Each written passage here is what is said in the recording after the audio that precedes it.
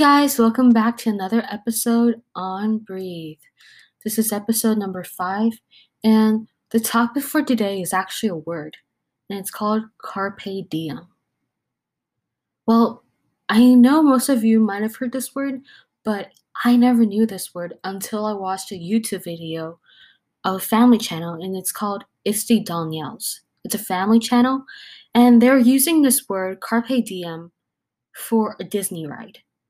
So they're saying that because of Carpe Diem, we should do every Disney ride and not worry about what is to come and to just take each ride because you will never know when will be the next time you come back to Disney World or Disneyland. And I thought, wow, this word is actually really interesting.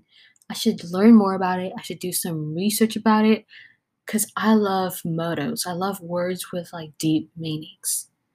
So I'm thinking, what does Carpe Diem actually mean and where does the origin of it come from? So Carpe Diem is basically the phrase that we use that's called seize a day.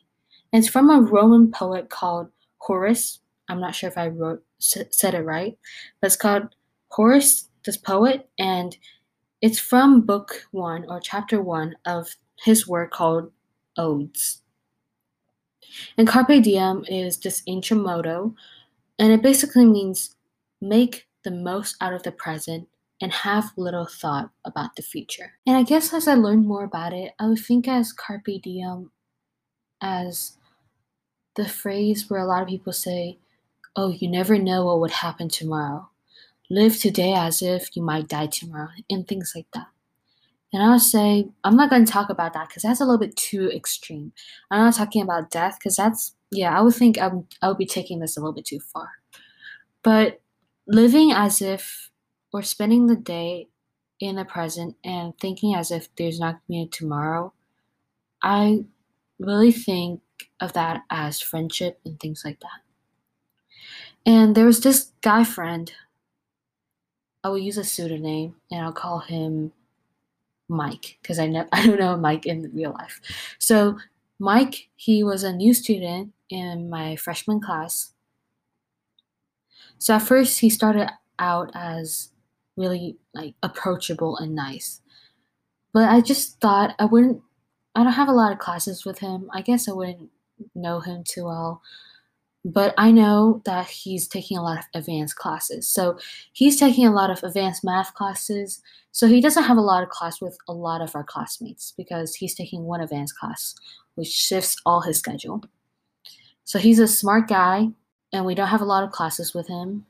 So when we see this outer cover, we think, wow, he's super smart. And I just thought, well, it'll be interesting to get to know him better and to get to know his story about like, oh, how do you become this advanced and things like that. But I got to know him, I realized, he wasn't as smart as I thought he would be.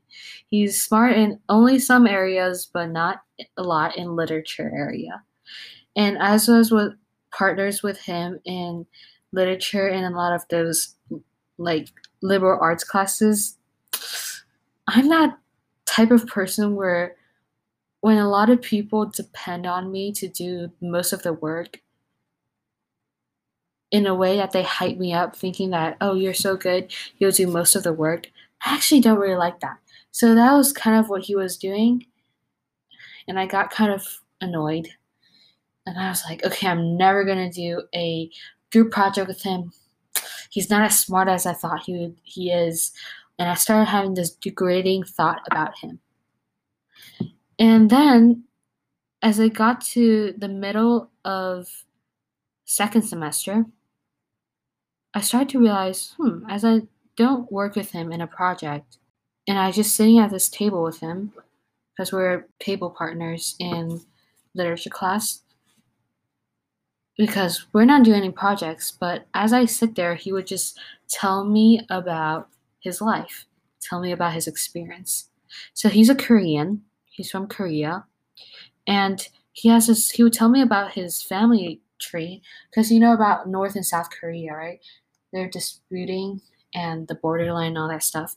So his family was actually from North Korea, and they escaped from North Korea when the wall was built, or like this boundary was built. So their family actually moved to South Korea without any other family members, just his grandma and grandpa. So they just moved without any family members. And he started telling me these really interesting stories and about his uncles who were all professors and all that stuff. And I'm like, wow, he's actually pretty interesting. So I wanted to talk to him more and get to know him better. Then, bam, it hit me. He was going to leave. Yeah, he's not going to be with us next year. Nope, he's leaving. And all my thoughts were like, what? I just started to get to know you and you're leaving right now? What? No. And I got kind of upset. I was like, no, how can he be leaving? What? I wanted to like get to know you better and maybe we could become like better friends, but now he's just leaving. And I would say that's Carpe Diem because you never know when someone will leave. And I guess it's also another adding motto thing is don't judge a book by its cover, or don't judge what one person does once and judge them as a whole. And I guess that's kind of the issue I'm having a lot of times when I first meet a person. I have this first impression, and if it's bad, well, you're basically screwed. So, yeah, I'm kind of disappointed. So he's on the plane right now and he's leaving. Kind of upsetting because I wanted to get to know him better too, like, because I really love learning about other people's story and family history and all that stuff. So that's Carpe Diem about friendship. And the other one I was going to tell you guys was Carpe Diem traveling. That's probably one thing that I regretted the most when I was younger. Because right now with coronavirus going on, we can't travel. And I usually hate going to the same place I've been before because it feels repetitive.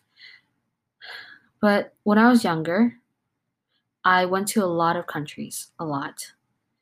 And as I grew up, I realized that I actually have an interest in art. And I love going to museums.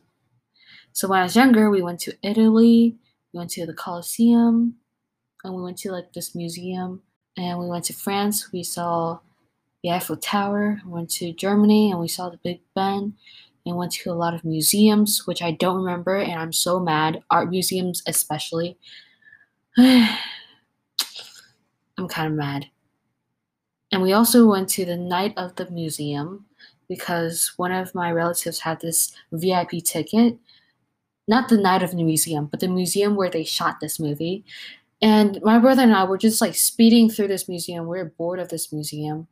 But now that I think back, I should have spent more time in that museum just to look around and just to see the things that are in this museum. And that's my Carpe Diem. I should have made the most out of every travel and be blessed that I even have this opportunity to travel because many people go throughout life only living in this anchor or this town that they've been in and they haven't gone out. So for me who've been traveling, I took that for granted. And I was most of the time when I'm on trips with my family when I was younger, I threw tantrums. I was mad. Such a long road trip, I get mad. Why are we in a museum again? It's so boring. Why do people like museums?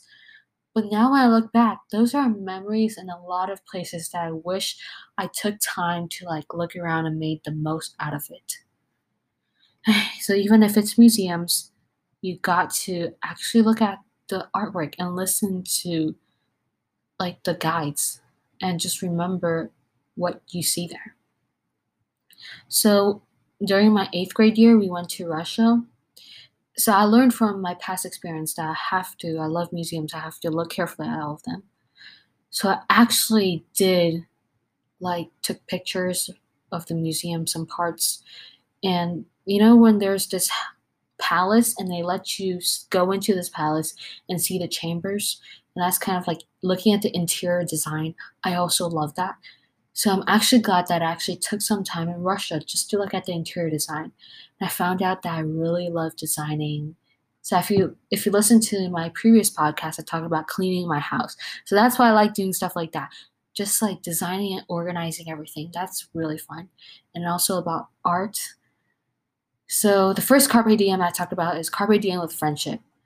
Spend every day and every time that you have with a friend that you might think is annoying, or you might think that, ugh, why do I see them again? I'll make the most out of it. Make the time that you spend together and the opportunity that you have together, time in class together and all that stuff, make the most out of it. Get to know their story. And the second one was Carpe Diem with travel and museums. You might never know what you're interested in. You change your thoughts and you change what you think you are interested in. So just make the most out of every opportunity that you can look at something different, a different hobby. I always thought that I was like this STEM girl, no interest in liberal arts. No, what's writing? No, I hate all that stuff. But as I got to do it more, I realized that I actually enjoy them. There's just this part of my mind that have a little bit talent and interest in that. And I missed a lot of opportunities just thinking that I'm this STEM girl. So make the most out of opportunities you get. So if I sum up this all up, Carpe Diem is one, we say make the most out of the present and think a little about the future. I like to make the most out of the present, but think little about the future. I wouldn't use that too much. I'll put it in a phrase that think a little about the future as in worry a little about the future. Make the most out of today. And the second part of Carpe Diem is seize the day, which I didn't talk a lot in this episode. And if you guys would like to hear about Carpe Diem seize the day in future episode, you guys can message me on Instagram at the podcast Breathe and tell me that you enjoyed this episode. I'd love to hear from you guys. I hope this episode was interesting, and I hope that you can relate to the Carpe Diem short stories that I told you guys. That's all for this episode. Thank you guys for tuning in on Breathe. This is episode number 5, and I hope to see you on episode number 6. Bye!